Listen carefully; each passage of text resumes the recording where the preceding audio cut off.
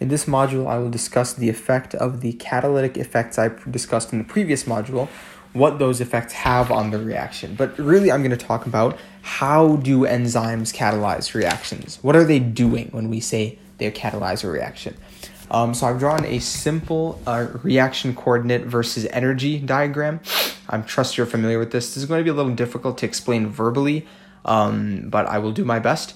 So you have the reaction coordinate, which is just a fancy term for reaction progression on the x-axis, and then you have energy, potential energy, but just energy, on the y-axis. And so I've drawn it for an exothermic chemical reaction, which means that I've drawn a parabola, but the right side parabola, after it decreases off from the peak, that is lower in energy, and literally underneath where the left side is for the reactants, the energy level of the reactants.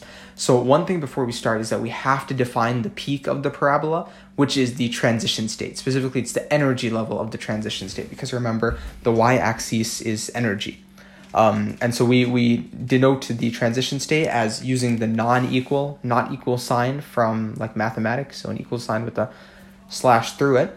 And so this is known as the transition state. And one thing you'll notice, for those of you who can read graphs, is that the peak transition state, if the transition state is at the peak, that means it is the highest energy level. And that is absolutely true, because the transition state is the least stable portion of a reaction. It's a stage in the reaction where the molecule is at its least stable form, which means it is at its highest energy. So now that I've defined that, there are two things that I'm going to look at. Number one is the distance between the transition state, so the peak of the parabola, and the reactants, so the left side of the parabola. Okay, so the distance between the transition state, or the peak, and the left side of the parabola. And that is the free energy of the transition state. And I'll actually explain that in a little bit, because we actually don't use that. We don't use that variable to think about it. But I'll get to that in a little bit. Number two I want you to look at is the distance between the reactant side and the product side. And that is going to be the standard free energy of the reaction. So just remember, peak minus reactants, or not really minus, but distance between peak and the left side is your standard free energy of the transition state. And then the distance between your reactant side and your product side is the standard free energy of the reaction. Now, one thing I want to note is we don't really call that first term that I discussed, the free energy of the transition state, we give it a new name. We call it the activation energy. And this is, literally the energy required for a reaction to begin. In other words, it's the energy input required for a reaction to begin. And this is very notable because it determines the speed of a reaction.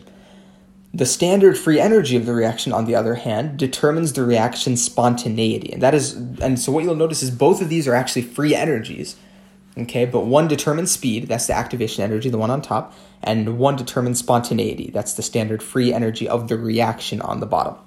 And what's notable is that the activation energy is significantly higher than the standard free energy of the reaction, and significantly higher, much higher in successful reactions.